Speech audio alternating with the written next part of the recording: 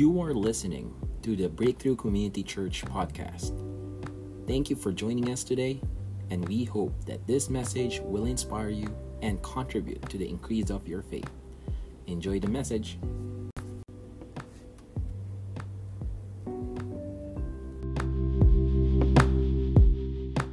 Magpapatuloy ho tayo sa ating sermon series, the shortest one, which is Unmasked. No? Ang title po natin sa sermon natin today is Building Others Up Through a Loving Character. Okay.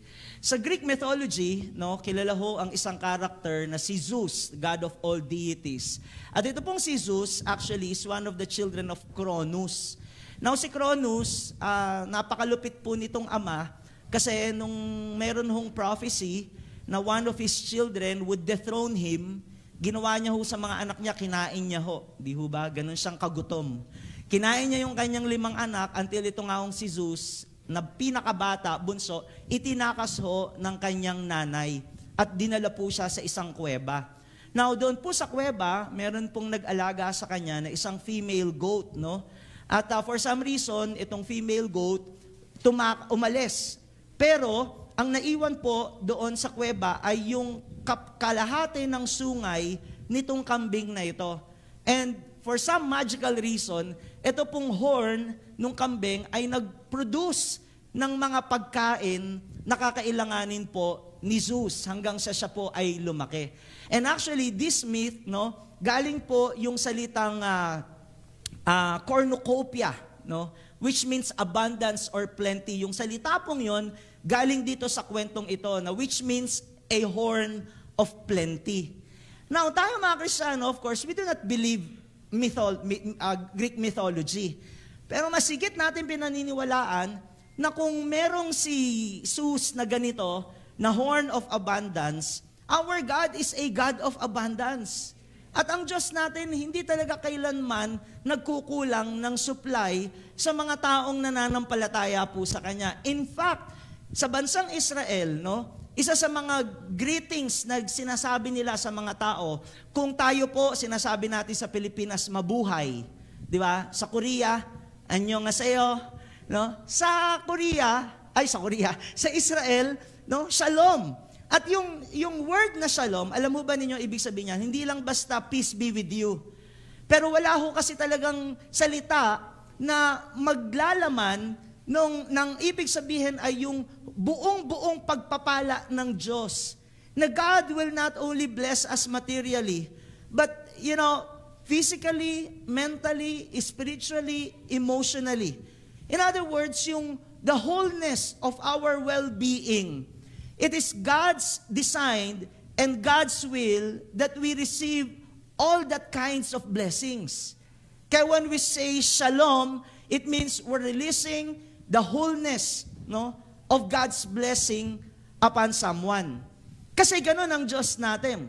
Tama po? Our God is a very generous God and a very extravagant God. Our God is a God of plenty. He's a God of abundance. Even right from the very beginning, in the book of Genesis, bago pa mahulog ang tao sa kasalanan, makikita na natin, nandun lahat ang provision ng Diyos. Pero like what we said last Sunday, no, ano pong nangyari? Nagkasala po si Adan at si Eva. At dahil sa kasalanan yon, nagkaroon sila ng takot. What kind of fear? Fear of being unaccepted and fear of being uncertain. Remember, nung nahulog sa kasalanan si Adan, ano pong ginawa niya? Siya'y nagtago sapagkat siya'y natakot nung nakita niyang kanyang kahubaran. Tapos ginamit niya ang puno at ang mga dahon ng igos. No? Bakit siya natakot? Kasi alam niya baka i-reject siya ng Diyos. No? I-reject siya ng Diyos. And secondly, nagkaroon siya ng uncertainty of their future. Dati-dati, nung wala ang kasalanan, everything was well provided. Andyan lang, no? Pipitasin lang nila yung kakainin nila. But because of sin, after that, nagkaroon na sila ng mga walang katiyakan sa buhay na. Nagkaroon sila ng insecurity na kinakailangan lang magbungkal, magtanim, tas di pa nila alam kung tutubo, hindi nila alam kung kakain pa sila sa kinabukasan. And of course, ultimately, nagkaroon ng kamatayan na hindi nila alam ang mangyayari kapatapos silang mamatay. So, yung fear na yan, very classic. Kasi hanggang ngayon, nararanasan nating lahat. Fear of being unaccepted by people na hindi natin namamalayan, dapat talaga sa Diyos tayo humugot ng seguridad at maging yung mga mangyayari sa buhay po natin. Tama po? Kaya napakahalaga na we are involved in this kind of relationship, a divine kind of relationship wherein God is our security. Ultimately, bakit magiging secure tayo sa Diyos? Kasi nga, kay God, sa pamamagitan ni Kristo, tanggap niya tayo, mahal niya tayo. No, of course, hindi natin sinasabi na ito isang bagay na dapat natin ipagmalaki, na kahit i-reject tayo ng tao, wala tayong pakialam, kasi tanggap tayo ng Diyos at mahal tayo ng Diyos kahit ano pa tayo o sino pa tayo.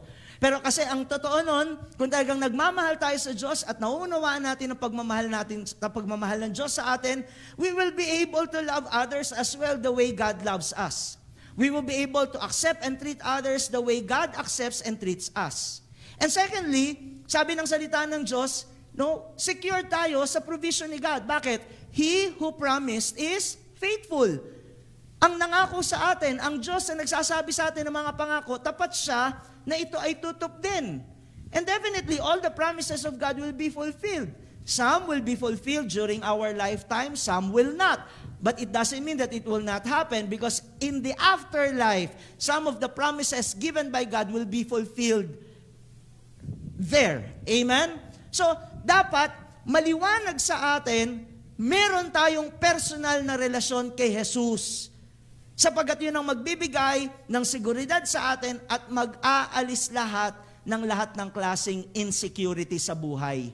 Insecurity pagdating sa tao, insecurity pagdating sa kinabukasan po. Now, napakahalaga na maintindihan natin to sa pagkakaroon ng personal relationship kay God. Now, there's a big difference between spiritual experience versus spirituality. Ano ba yung spiritual experience? No, may mga pagkakataon dito sa church, pupunta po tayo. Sometimes we're being inspired by the message, we're being moved by the music, tapos emotionally, lalabas tayo dito, magaan pakiramdam natin, masaya ang kalooban natin. Pero again, that is a kind of experience that could not last long. Kasi parang emosyon lang yun eh. Na hindi ibig sabihin, meron ka talagang relasyon sa Diyos, at naranasan mo yun, ibig sabihin, okay ka na. Hindi, may mga pagkakataon, di po ba? Nasiyahan lang tayo, naiyak lang tayo, natuwa lang tayo sa preaching, pero ang totoo, hindi pa rin malalim at totoo yung relasyon natin sa Panginoon. Na kapag dumating na ang mga pagsubok sa buhay natin, immediately, mabilis na mabilis tayong tumatalikod sa pananampalataya simply because we did not establish our spirituality in the context of having a personal relationship with Jesus Christ. So, ang tanong sa atin, meron ba talaga tayong spiritualidad? Meron ba tayong genuine faith na masasabi na kahit hindi po tayo na-moved emotionally sa ating Sunday worship service or in any gatherings that we have in this church, no? Masasabi natin na we're not affected by that. Kasi we're so grounded na alam natin may relasyon ka sa Diyos, and therefore, lahat ng mga mangyayari sa buhay po natin, secured tayo sa ating Diyos. Now, it's important, ulitin ko po, gusto ko bigyan ng diin ito, nakapaloob tayo sa isang perfect, loving relationship sa Diyos. Bakit? Kasi yung relasyon na yon, dahil sa pag-ibig ng Diyos, yun ang mag-aalis lahat ng takot sa ating mga buhay. Sabi ng salita ng Diyos, walang kasamang takot ang pag-ibig at pinapawi ng ganap na pag-ibig ang anumang takot. Perfect love casts out fear. What kind of fear? Fear of being unaccepted. Sa Diyos, tanggap niya tayo. Bakit? Kasi mahal niya tayo. And that kind of love is unconditional. Sa Diyos, secure tayo sa mga pagpapala, sa mga provision na kailangan natin. Bakit? Kasi tapat ang Diyos na nangako sa atin. At dahil siya'y nagmamahal sa atin. No? Sino sa atin secured sa pagmamahal ng asawa natin? Minsan hindi di ba? Nagseselos tayo, nai-insecure tayo. Sino sa atin minsan secured sa pagmamahal ng mga magulang natin? Sa totoo nga, may mga kabataan iniwan ng magulang. Di ba? Naging wasak ang pamilya. Na ibig sabihin, hindi talaga iyon ang tunay na pag-ibig. Kasi ang pag-ibig niya tunay at ganap. Bakit? Hindi kanya iiwan. Hindi kanya tatalikuran. At naroroon ang katiyakan na siya ang maglalaan ng lahat ng ating pangangailangan. So, again, with the love of God, all our fears could be removed, and therefore, you will be stable in that kind of relationship. Now, a life involved in a perfect loving relationship with God would result on this. Tingnan natin to. We will not depend on people, places, and things for happiness and security. Tama po ba yan? Kapag secure tayo sa relationship natin sa Diyos, hindi ka aasa sa tao. Hindi ka aasa sa mga lugar at mga bagay-bagay na sa tingin mong magbibigay sa iyo ng kasiyahan at seguridad. Bakit? Kasi pagka ikaw umasa sa tao, kapag umasa ka sa mga bagay-bagay at hindi ito napa sa iyo, you will be devastated. A lot of people, they're so hopeless simply because yung feeling nila, ang security nila, tao o bagay. Tama po? Na kapag hindi ka minahal nitong taong ito, kapag niloko ka ng taong ito, sobrang wasak na wasak ka. In fact, may mga tao, they're suicidal kapag ka naloko sila ng kanilang minahal na tapat. Tama po? Wala silang security doon sa bagay na yon. Bakit? Kasi yun nga, sa tao hinahanap, hindi po sa Diyos.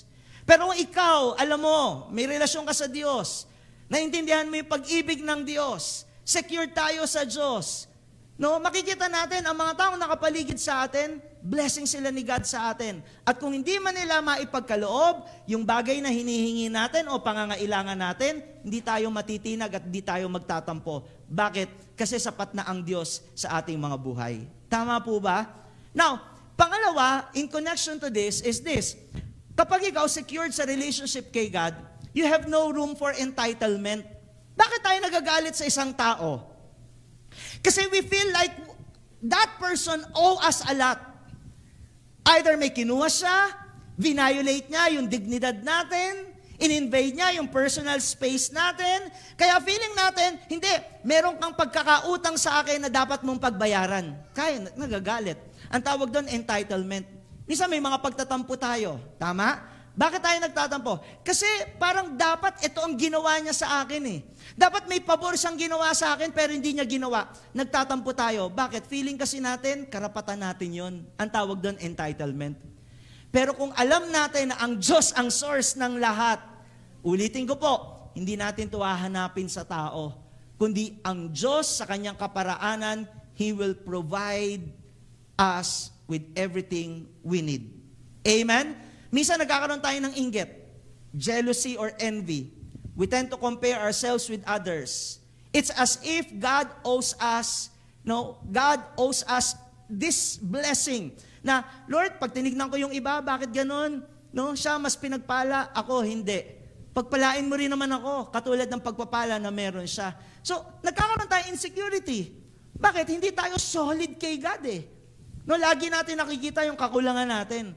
At di natin nakikita kung ano yung inilaan ng Diyos para sa atin. How about greed? It's as if we owe this thing, dapat meron ako.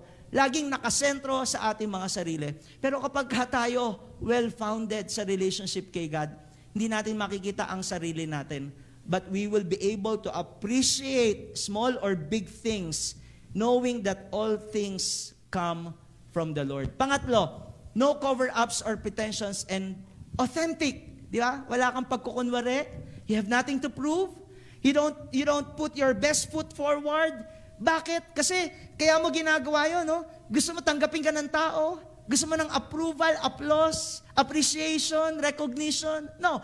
If you are secured in your relationship with God, you have nothing to prove. Kaya di ba, ang ganda nung kinakanta natin? You take me just as I am. You choose me all over again. I am the one you love. Tapos, I am the one you love. I don't have to prove anything. Bakit? Wala ko dapat patunayan.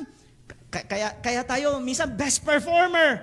Kasi we want the applause of people. We want the approval. We want the acceptance of others. You don't have to do that when you know that with God, you are already loved and accepted. Amen? there's no insecurity kapag ka meron tayong solid relationship kay Jesus. And lastly, always wanting to bless others out of love.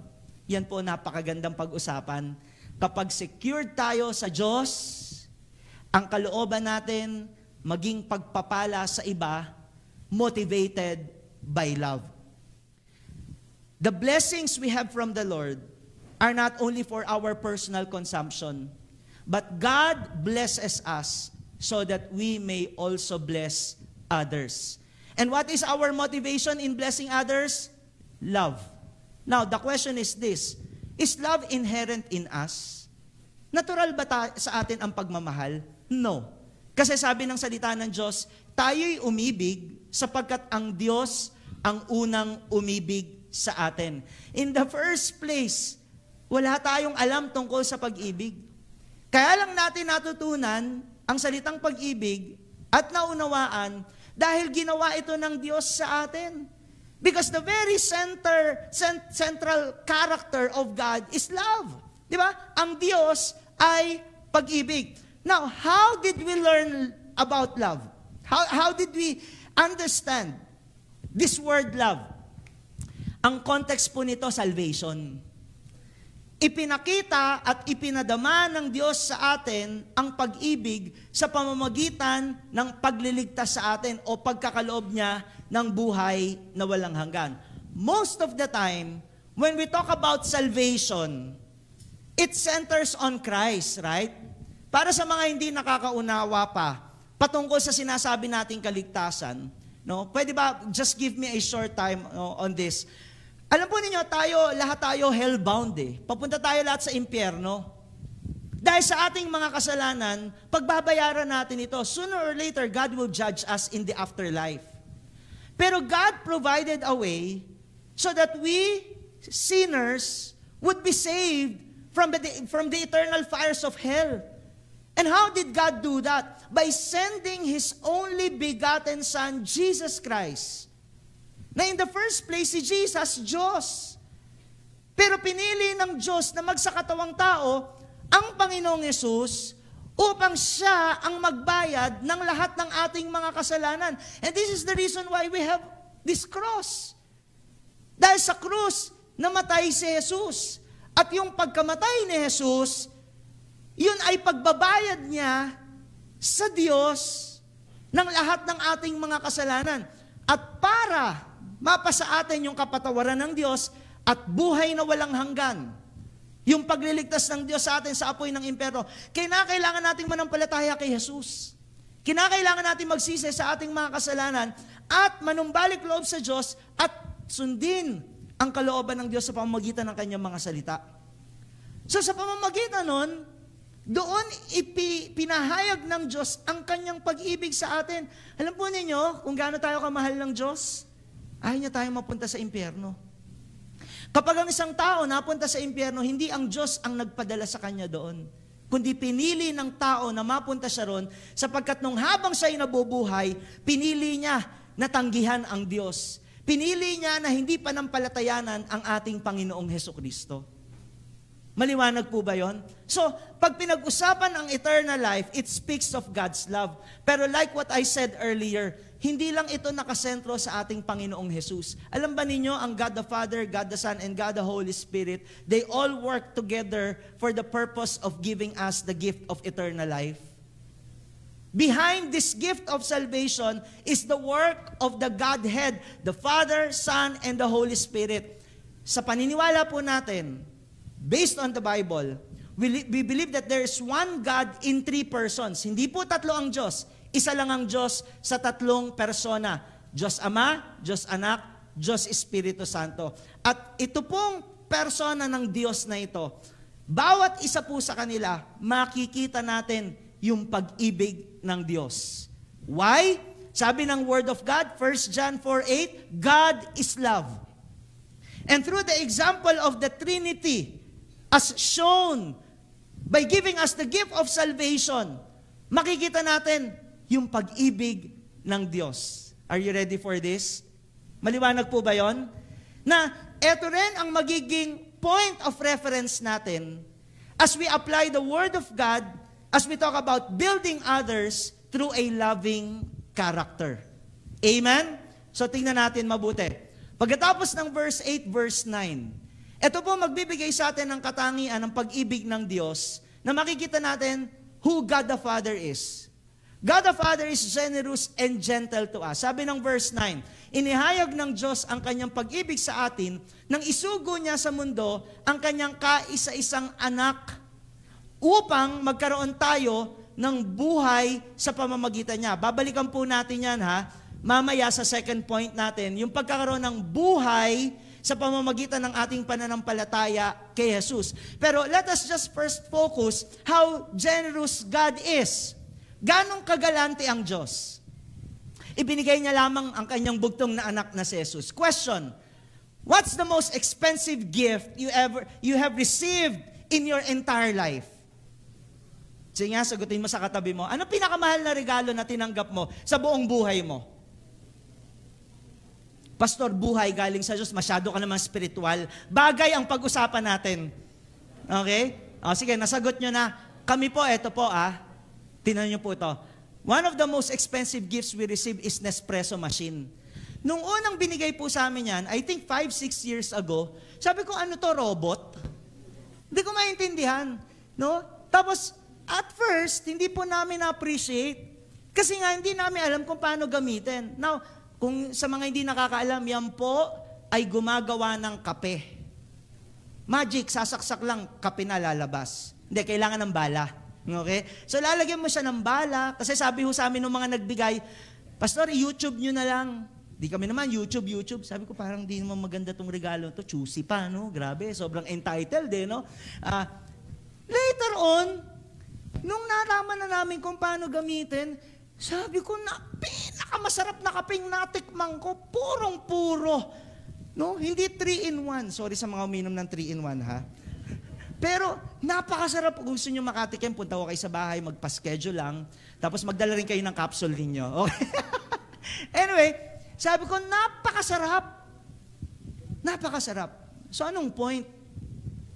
Alam nyo yung kaligtasan, ang daming tao, hindi nila naintindihan yun. Ang daming tao, nakakaligtaan nila na ito isa sa magandang pagpapala na pwedeng tanggapin ng isang tao sa Diyos, ang maligtas siya sa apoy ng impyerno. Right? And yet, a lot of people are not aware of that gift. You see how generous God is? Na ibinigay niya na itong regalong ito sa bawat isa sa atin at ang lahat ay may pagkakataon na pwedeng tumanggap ng regalong ito. Ano yung regalong yon? Buhay na walang hanggan. Napakasarap, hindi lamang yon.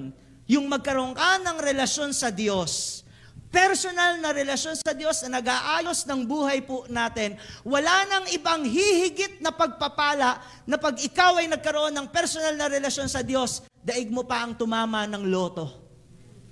Daig mo pa ang sasabihin mo na pinakamayaman sa buong mundo. Aanin mo ang kayamanan kung wala ka namang relasyon kay Kristo. Saan patungo ang iyong kaluluwa? Sa impyerno pa rin. At ang lahat ng meron dito sa mundong ito pansamantala. Pero ang magtatagal lamang at mananatili habang buhay ay yung relasyon natin kay Jesus na bagay na nakapaloob doon, buhay na walang hanggan, buhay na ganap at buhay na kasiya-siya. Pwede ba natin pasalamatan ng Diyos sa bagay na yan? Di ho ba? Ganong kagalante ang Diyos. Ibinigay niya ang bagay na ito sa buhay po natin. Secondly, sabi, our God the Father is gentle. Sabi ng Romans chapter 3 verse 24, ngunit dahil sa kanyang kagandahang loob ng walang bayad niyang ibinigay, sila ay itinuring na matuwid sa pamamagitan ni Kristo Jesus na siyang nagpalaya sa kanila. Siya ang inialay ng Diyos bilang handog upang sa pamamagitan ng kanyang dugo ay mapatawad ang kasalanan ng lahat ng sumasampalataya sa Kanya. At ginawa ito ng Diyos upang patunayang siya'y matuwid sapagkat nung unang panahon, ito po yung keyword dyan, siya'y nagtimpi at pinagtiisan ang mga kasalanang nagawa ng mga tao. The keyword is nagtimpi. Sa Ingles, forbearance. No? Ibig sabihin, ang Diyos, hindi siya marahas. Na kung pwede, ginawa niya na, Pinarusahan niya na ang tao nang ito'y nagkasala sa pamamagitan ng kamatayan. Pero God was so gentle that He even patiently waited for the coming of our Lord Jesus Christ and for people to repent so that people would not go to hell. Alam niyo kung marahas ang Diyos, wala ho tayo dito pare-parehas. Imagine this, kung sa bawat kasalanan na nagagawa natin, parurusahan tayo ng Diyos, hindi tayo makakasurvive on a day-to-day basis. Kaya sa totoo lang, hindi po totoo, nakakaranas ka ng hindi maganda, kasi ang isip mo, pinarurusahan ako ng Diyos. Hindi po totoo yon. Hindi totoo na pinarurusahan tayo ng Diyos. Maaaring naging bunga lang yon at epekto ng maling desisyon na ginawa mo. Pero lagi ang kalooban ng Diyos, iligtas tayo sa kapahamakan. And God is always waiting for us to repent. Ganon siyang ka-gentle, ganon siyang ka-patient. Ganon siya na hindi ka agad i-criticize, i-judge ni God. But God is always giving us the second chance to come back to Him, to make us realize how great our sin is. And so when we realize that, isa lang ang solusyon, balik sa Diyos, manampalataya sa Diyos, at ang Diyos hindi kanya pahihirapan na bumalik sa Kanya. Sasalubungin ka pa niya, yayakapin ka niya, tatakbo siya sa iyo, at ipaparamdam niya sa iyo, anak, mahal na mahal kita. There's no shame, there's no guilt, there's no rejection, as long as you come back to me. That's how gentle God is. Amen ba? God the Father is generous that He gave His only begotten Son, so that whoever believes in His Son may have the gift of eternal life. He is so gentle that He did not immediately punish us. Instead, He forbear. Nagtimpe, nagtiis, hindi siya agad nagparusa sa atin. Maliwanag po ba yan? How about God the Son? No? God the Son is gracious to us. Sabi ng 1 John 4:10, itong pag-ibig, hindi sa inibig natin ng Diyos, kundi tayo ang inibig niya at isinugo niya ang kanyang anak upang maging handog para mapatawad ang ating mga kasalanan. Dalawang reasons why Jesus gave His life for us. Yung una, sa verse 9, anong sabi? Para tayo ay magkaroon ng buhay. Pangalawa, para sa ikapapatawad ng ating mga kasalanan. Sa wikang Ingles, propitiation. Ano ba ibig sabihin ng propitiation? Ibig lang sabihin, walang makasasapat sa hinihingi na hustisya ng Diyos mula sa batas na Kanyang ginawa na ang kabayaran ng kasalanan ay kamatayan. Sino lang ang makasasapat sa requirement ng batas ng Diyos? Ang buhay ng ating Panginoong Hesus. So yung wrath of God, yung galit ng Diyos dahil sa ating kasalanan, ang humarap sa galit ng Diyos na yon ay walang iba kundi si Jesus. At yun ay nasapat sa pamamagitan ng pagkamatay ni Jesus. Kaya nga ang tawag sa death ni Jesus, sacrifice. Kasi siya na walang kasalanan namatay para sa atin. At yun ay nakasapat na sa Diyos. So ang effect sa buhay natin, because God, Jesus the Son of God is so gracious, no? Ito yung dalawang epekto sa buhay natin. We have a life that is made alive through God, for God, and with God, and a life that fully satisfies God. We have nothing to prove. God is already satisfied in us. Amen? And we are alive. And yung buhay natin, hindi lang basta buhay ka. Buhay na naroon ang kasaganahan ng pagpapala ng Diyos, at hindi lang tayo dito sa lupa, sooner or later, it could be later or tomorrow or in the next few months or years. Sino sa inyo later gusto na? We will be with God. Miss na miss nyo na ba ang Panginoon? Okay? So, pero yun yung assurance. A life that is made alive through God, for God, and with God, and a life that fully satisfies God. Thirdly, how about God the Holy Spirit? He is so grateful for us.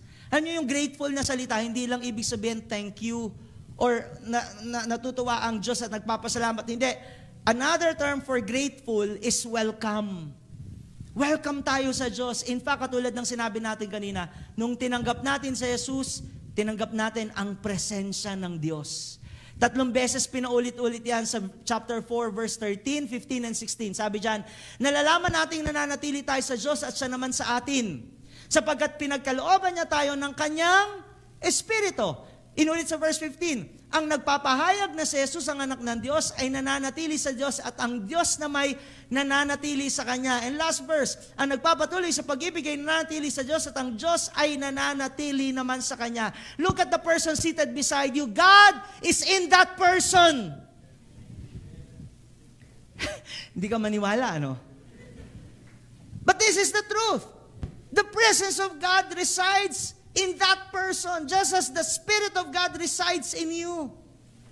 Kasama natin ang Diyos. God dwells in us, not only with us. So again, this is the foundation of God's love. That in the context of salvation, God the Father, God the Son, God the Holy Spirit, they were all at work to provide us with the gift of eternal life. And that is an expression of God's love. Maliwanag po? Kaya ito sabi, babalik tayo sa premise natin. Bakit tayo po pwede at may kakayang umibig? Sapagkat tayo ay inibig ng Diyos. Paano tayo inibig ng Diyos? Pinagkalooban niya tayo ng buhay na walang hanggan. Nakapaloob sa buhay na walang hanggan na yon, sino ang nagtrabaho? Ang Diyos Ama, Diyos Anak, Diyos Espiritu Santo. So how do we apply this truth? Pagkatapos ng verse 19, very good. Sabi, ang nagsasabing iniibig ko ang Diyos, subalit napopoot naman sa kanyang kapatid ay sinungaling.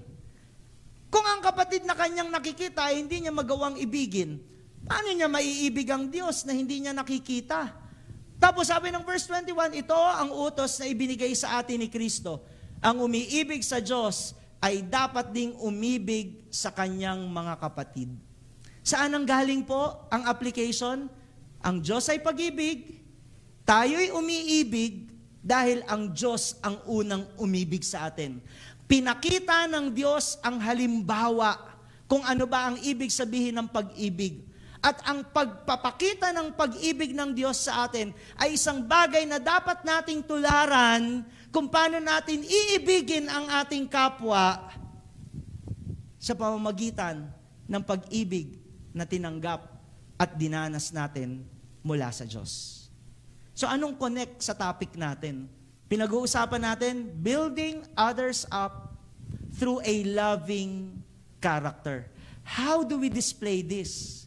How do we display the love of God towards them? Remember, kung sino ang Diyos, dapat yun ang maging reflection ng buhay natin sa kapwa natin. Ulitin ko, kung sino ang Diyos Ama, Diyos Anak, Diyos Espiritu Santo, ganun din dapat ang mag-reflect sa buhay natin as we treat others if we so desire to build them up or to encourage them. 4 na application. If God is generous, so we must be. Amen? We should be a generous source of blessings. Na in practical terms, I put it this way, I give to others whatever I have and whenever I can. Ano man ang meron tayo, ibibigay natin to, ibabahagi, at sa lahat ng pagkakataon na pwede nating gawin ang bagay na ito. Si Gary Chapman, meron siyang isinulat na 5 expressions of love. Tawag niya 5 love languages. And ginawa ko po ito, inadapt ko ito, but I put my own definition dito sa 5 love languages na yan. Ano-ano ba yan? Paano mo ba mapapakita yung pagmamahal mo in the context of generosity? Number 1, through physical touch. Again, this can be applied sa mag-asawa, pero dahil pinag-uusapan natin pangkalahatan sa kapwa natin, we can use our hands and arms to express our genuine concern. Kapatid, saan mo ginagamit yung kamay mo? Para manapak ng tao? Para manampal? Para magnakaw? O tayong binago ng Diyos, ang kamay natin, ginagamit natin para ipadama natin yung pag-ibig natin sa kanila, sa kapwa natin. How? By simply, minsan tapping someone else's shoulders, right? Di ba? Someone else's shoulder. Yung iba, di ba? Yung simple hug of encouragement, yung kaya mo yan, hawak mo sa leeg, kaya mo yan. Di ba? Hindi, seriously, di ba? Pag ikaw nagluluksa, hindi mo naman kailangan ng kahit anong payo eh. Ang kailangan mo lang may isang kamay na alam mo genuinely, may humahawak sa'yo, may yumayakap sa'yo, at sinasabi, I am here for you and beside you. Amen? Di ba, pag natatakot ka, naalala ko noon, one time, yung anak ko, si Abigail ba yun, or si Agabus, meron kaming kapitbahay na may alagang aso, talagang lahat ng bata, favorite kagatin. Hindi ko alam talaga, for some reason, basta bata, kinakagat niya. So pagka dumadaan na kami doon, no, yung assurance na kakapit na ako ng mahigpit sa anak ko, na ibig sabihin, I am here for you. Ako bahala sa'yo. Ako unang tatakbo sa ating dalawa. Pero di ba, you use your hand or hands to express your genuine love and concern towards others. That's physical touch.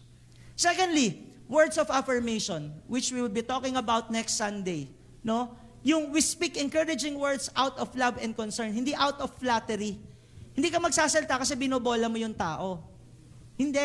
Nagsasalta ka kasi genuinely may concern ka, may care ka. Amen? So, elaborate natin yan next Sunday. Thirdly, acts of service. We help others through our skills, talents, and abilities. You know, I thank God for our volunteers in this church. Alam nyo, kanina nga, di ba, nasunog yung linya ng kuryente kanina doon. Tapos yung ilang mga volunteers dito, talagang ang bibilis silang kumilos. Sabi ko doon sa isang head, sabi ko, bro, kung wala ka dito, hindi ko alam gagawin namin. Pero salamat, no, yung paglilingkod nila, it's an expression of their love towards God and towards us. Di ba? Isn't it amazing? No? Yung ginagawa ng lahat ng mga tao dito sa loob ng simbahan, they're doing it because they love the Lord and they love us. Sa totoo lang sa totoo lang, hindi naman tayo magkakaano-ano eh. Di ba po? Pero anong nagbubuklod sa atin? Yung pag-ibig ng Diyos. Yung pinaglilingkuran tayo na hindi natin nalalaman. Behind all this, may mga taong naglilingkod sa atin. And of course, hindi lang sa loob ng church. Kahit sa loob ng bahay, yung mga nanay, tatay, nagugas ang pinggan, yung simpleng pamamalengke, pagluluto, lahat yan, acts of service yan eh. At yan ay paulit-ulit na ginagawa sa atin. Yung mga anak, no? I-appreciate naman natin, no? Yung mga magulang natin. Hindi yung kumakain ka ng sinigang, pinintasan mo, paano ba to, Nay? Bulalo? Nilaga? No, hindi, grabe, ilang years ka na? 21 years ka nang nabubuhay. Baka wala ka pang pagkakataon na pasalamatan mo yung nanay mo. Di ba? Nay, salamat sa sinigang. Sabi ng nanay mo, anak, nilaga yan. Hallelujah! Acts of service. Amen? We can express that kind of love. Pang-apat, gifts. Yan, bekenamen. No, we share material blessings. And of course, quality time. You know what quality time is? Ito po yung definition ko. We give our full attention to someone who's in need of our company. Hindi yung kausap mo, may text ka. Hindi yung kausap mo, lumilipad ang isip. No? Kausap mo, tingin ka sa Facebook. No, parang yung sinabi nga lang ni Pastora, no, moment ng pakikinig sa Diyos, pero hindi nakikinig sa Diyos.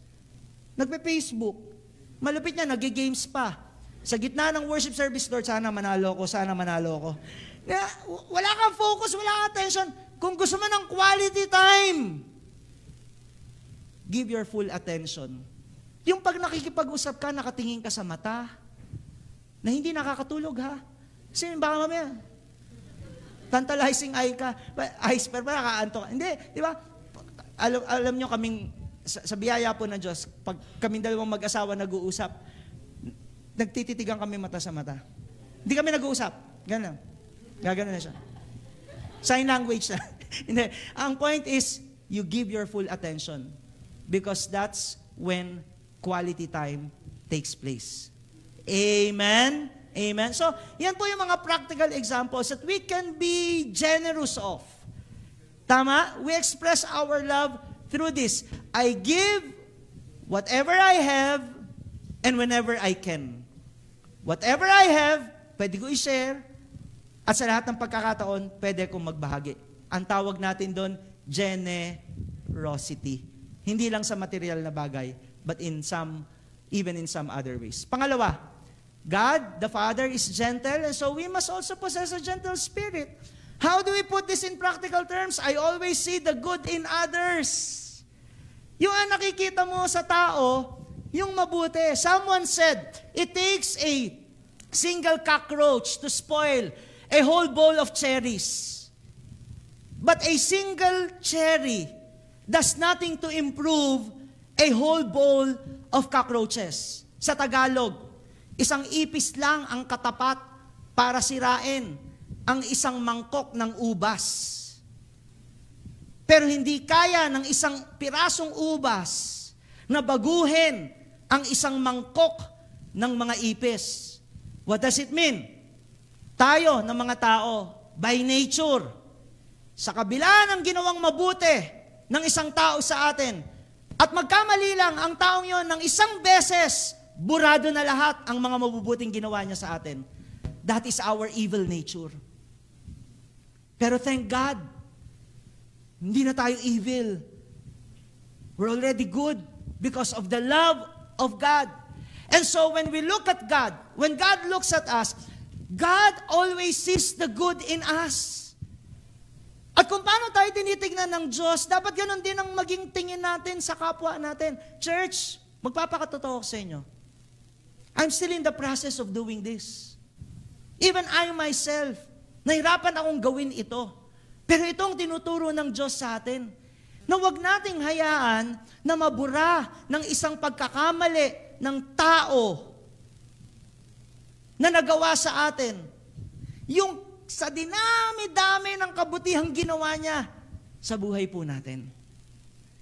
We should overcome that evil tendency to reject that person because of one mistake.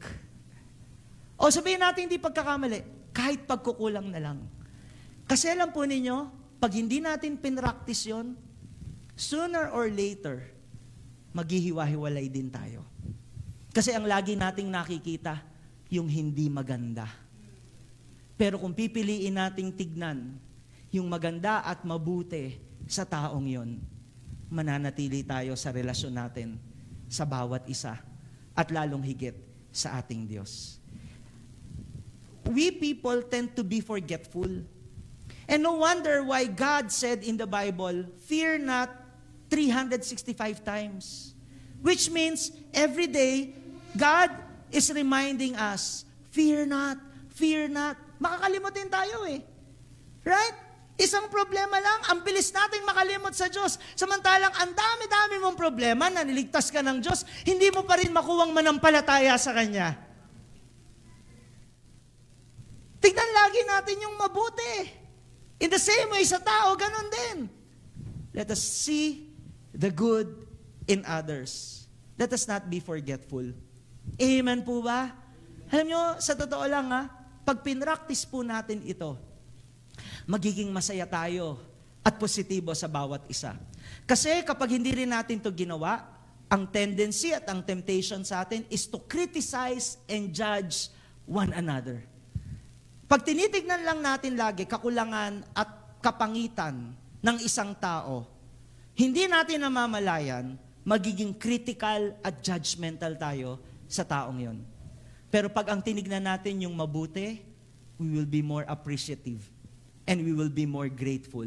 Na thank God, etong kapatid ko tong sa Panginoon, kahit ganito to, may mabuting bagay pa rin na makikita sa taong ito. Amen? Pwede mo man tignan ng katabi mo, anong mabuti dyan?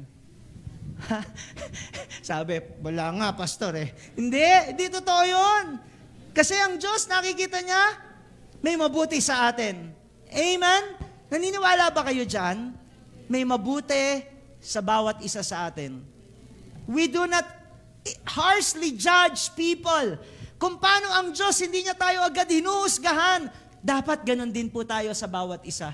Hindi tayo mabilis magbitiw ng mga kritisismo at panghusga sa kapwa sapagkat ganun ang Diyos sa atin. Nakikita niyo yung significance? Amen po ba? Pangatlo, God the Son is gracious and so we must be. A gracious treatment of others. In practical terms, ito po yan, I accept others for who they are and the kind of people God envisions them. Church, look at me. Sa Bible, merong isang book or letter na isinulat si Paul addressed to Philemon. Kung babasahin natin yon, isang chapter lang po yon, ang content po nun ay si Onesimus. Si Onesimus, he happens to be a slave of Philemon. Ano, during the Roman Empire, nabasa ko sa isang commentary, nung panahon na yon, meron daw 60 million slaves around the world. At ang isang slave, nagkakahalaga, ranging from 500 denarii, ang halaga po ng denari, isang araw, ang sweldo nila, isang denaryo. So imagine yung 500 denarii, napakalaking bagay sa kanila nun. Ranging from 500 to as much as 50,000 denarii. Na ibig sabihin, ang isang alipin, depende sa katalinuhan niya, kakayahan niya, kaya tumataas ang value. Pero at the least, 500 denarii. Kapag tumakas ang isang alipin, nang hindi niya binibili yung kanyang kalayaan, kasi it's a legit trading system nung mga panahon na yon. Kapag tumakas siya nang hindi siya nagbabayad ng kalayaan niya, pwedeng yung nagme-may-ari sa kanya, pupunta sa gobyerno, ipapablatter, at malalagay sa wanted list. So apparently, pag binasa natin yung Philemon, si Onesimus tumakas kay Philemon. Pero, nung napunta siya sa Rome, kasi nasa Colossus sila eh. Nung napunta siya sa Rome, nagkaroon ng divine appointment itong si Onesimus. For some reason, nakilala niya si Pablo. At si Pablo, siniran siya ng gospel at nakakilala ito sa Panginoon. And Paul became the father of faith ni Onesimo. Ngayon, pinababalik ni Onesimo si Philemon at ipinakikiusap niya kay Philemon na tanggapin si Onesimo hindi lang bilang isang alipin, kundi bilang isang kapatid sa Panginoon. At ang sabi ni Pablo, kung meron man siyang pagkakautang, sa akin mo na lang singilin, i-charge mo na lang sa akin for the sake of our friendship, of our relationship. What is the point? You know what? Si Pablo, nakikita niya si Onesimo bilang isang binago ng Diyos. At yung napakalaking potensyal na meron si Onesimo, na kung paano siya nakikita ng Diyos, ganun siyang tinitignan ni Pablo. Minsan tayong mga Kristiyano, ang hirap gawin na tignan natin yung kapwa natin kung paano siya binago at tinitignan ng Diyos. How many of you would agree with me? Minsan meron tayong takot sa puso natin. Na kapag ang isang mananampalataya, alam natin yung nakaraan, at the back of our mind, hindi mabura-bura sa isipan natin yon. Minsan ganito, patutuloyin mo yan ba sa bahay mo? Dati yung magnanakaw. Huwag kang didikit yan. Dati yung bakla. Dati yung tomboy. Huwag kang masyadong magdidikit. You see, the authenticity is not there. Pero kung ang Diyos, tutularan natin, hindi niya tayo tinitignan sa nakaraan natin. Tinitignan niya tayo bilang isang bagong nilalang na ang sabi ng salita ng Diyos, we were justified, na God gave us a new identity as if we did not commit sin at all. A new slate, a clean slate, a new person. Na God does not look at your past, but He looks at your future. Who would you become? That in the future, we will be like Christ. We will be perfect human beings. That's how God sees us. Kaya sa Diyos, laging may second chances. Kasi tinitignan ka niya sa kung sino ka magiging in the future, and even at the present, how Jesus Christ, paid for our sins. Ang application sa atin, I hope, makita natin ang bawat isa sa atin, hindi sa nakaraan, kundi yung sa pangkasalukuyan, na ito talaga ay tuluyang binago ng Diyos. At mas mababago pa siya in the future. And therefore, hindi ako aalis, hindi ko iiwan, hindi ko tatalikuran. Kahit anong kahinaan na nakikita ko sa Kanya, may pag-asa na kung ako nga binago ng Diyos, babaguhin din siya. If that is our attitude, imagine the church. Imagine what kind of breakthrough family we will have. We will be a people, a loving people, no? Na genuinely, we accept one another for who we are.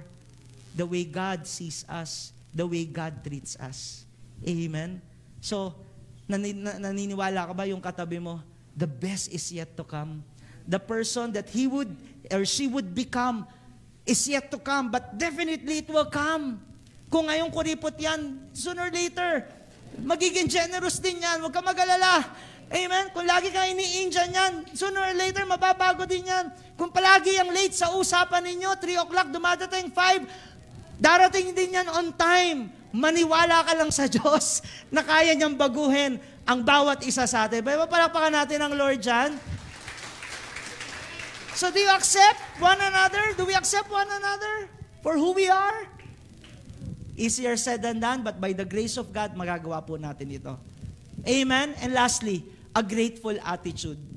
In practical terms, I celebrate others. Ano ibig sabihin I celebrate others? Natutuwa ka kasi siya kasama mo. Hindi yung pinagtitiisan.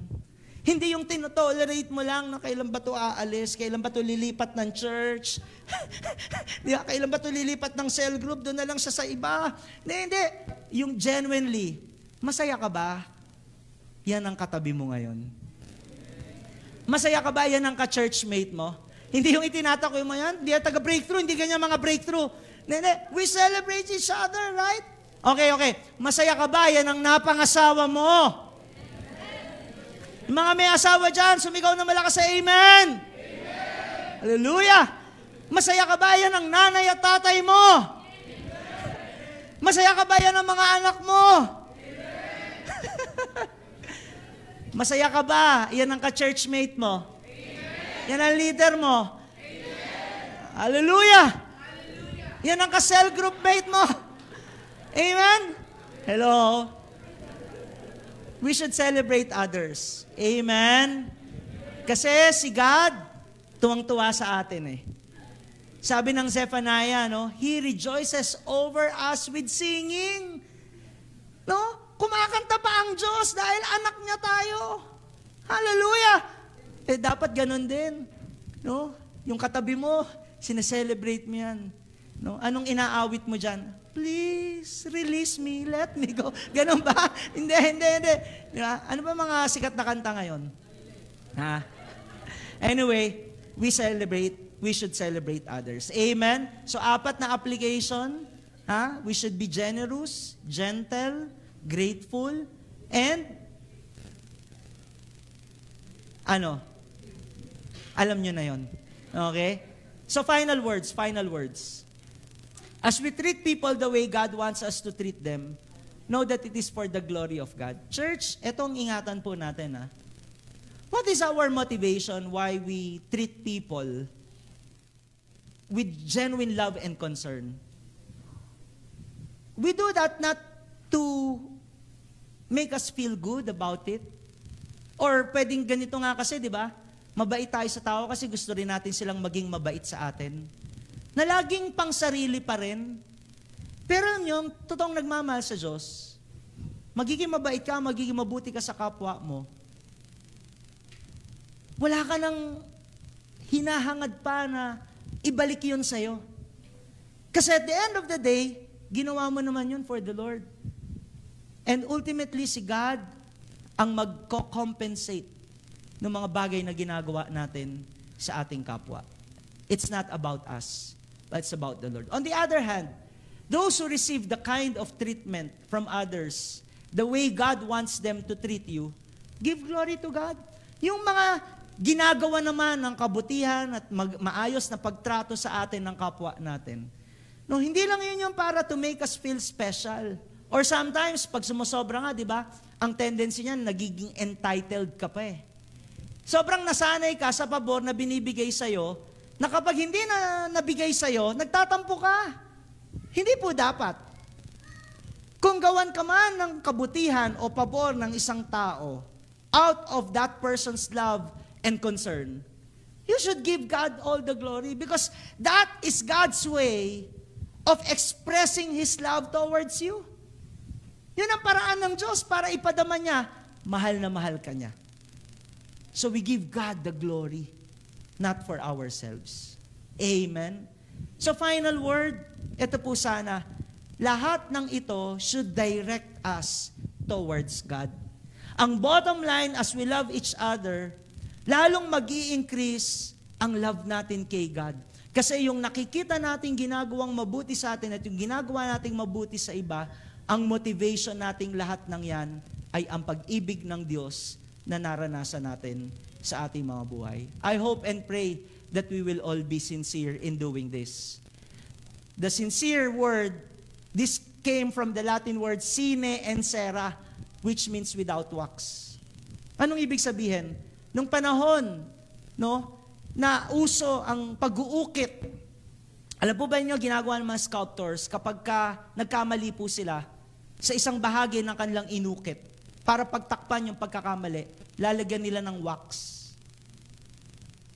Pero pagka itinapat na yon sa araw, matutunaw yung wax at makikita yung tunay na gawa nung mang-uukit na yon. In the same way, all of us, I pray, that we may really be sincere in doing all these things, yung practical application natin. Why?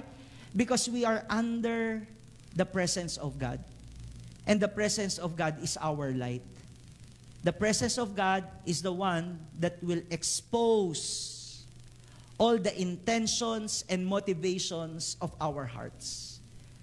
That I pray, as we have received the love of God, we may be able to love others genuinely, without any personal intention, motivation, or even an agenda. Amen? It's all for the Lord. So, to finish this sermon, ang big idea natin, the proof that we love God is we sincerely love one another. And the proof that we sincerely love one another is our increasing love for God. Mas nararamdaman natin yung pagmamahal natin sa isa't isa, mas dapat lumalago tayo at lumalalim ang pag-ibig natin sa Diyos. Ano ang tanda na iniibig natin ng Diyos? Kapag iniibig natin ang bawat isa. At ang pag-ibig na yon ng bawat isa ay dapat nagtutulak sa atin na lalo nating mahalin ang ating Diyos. Let's pray. Lord, we've heard a lot of applications. Alam ko po na nangusap ka sa amin. At Lord, gusto naming maging authentic sa iyo. Ang hirap pong gawin ng ilang mga bagay na sinasabi ng inyong mga salita. Pero kayo rin naman ang magbibigay sa amin ng biyaya na magawa po iyon. Dalangin ko kung paano ipinakita ng Diyos ang pag-ibig sa amin through your generosity, gentleness, through your grace, through your gratefulness. Lord, I pray, ganun din po ang mangyari po sa amin. That we may be able to apply all these truths towards other people. Lord, I pray, yung mga pamilya na nandito, kung wala pong pag-ibig sa loob ng kanilang tahanan, dalangin ko po, sino man ang nakakatanggap ng iyong salita, maging sa oras na ito, hindi man lahat ng kanyang mahal sa buhay ay naririto, dalangin ko pag uwi niya po, simulan niya yung pagpapakita ng pagmamahal sa kanyang pamilya. No matter how broken their family is, I pray, Lord, magawa niya po ito sa biyaya ng aming Panginoong Diyos. Ganun din ang church po namin, pinagpe-pray namin. That we may be an authentic spiritual family. That we really love each other. Na hindi po namin tinitignan yung hindi maganda sa bawat isa. Bagamat nakikita namin yun, evidently. Pero Lord, pipiliin namin na tignan ang mabuti sa taong yon.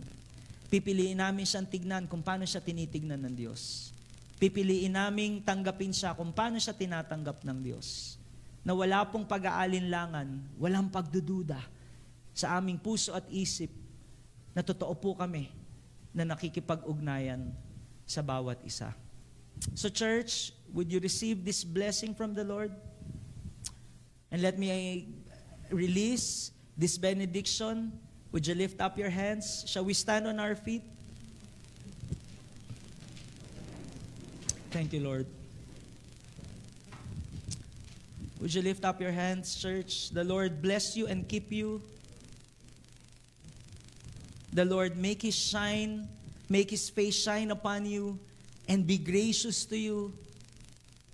The Lord lift up His countenance on you and give you peace. Be whole and receive the fullness of God's blessing. Leave this place with the spirit of obedience and the spirit that is able to follow and apply the very words of God. Go in peace and in the joy of God's presence. In Jesus' name, amen, amen, amen, amen. See you po next Sunday. God bless you.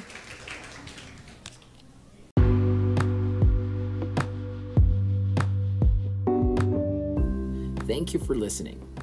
If you have been blessed by this message, you can personally join us at our Sunday worship services. You can also connect with us by following us online and get the latest updates. Find us on Facebook, Twitter, and Instagram at TBCCPH.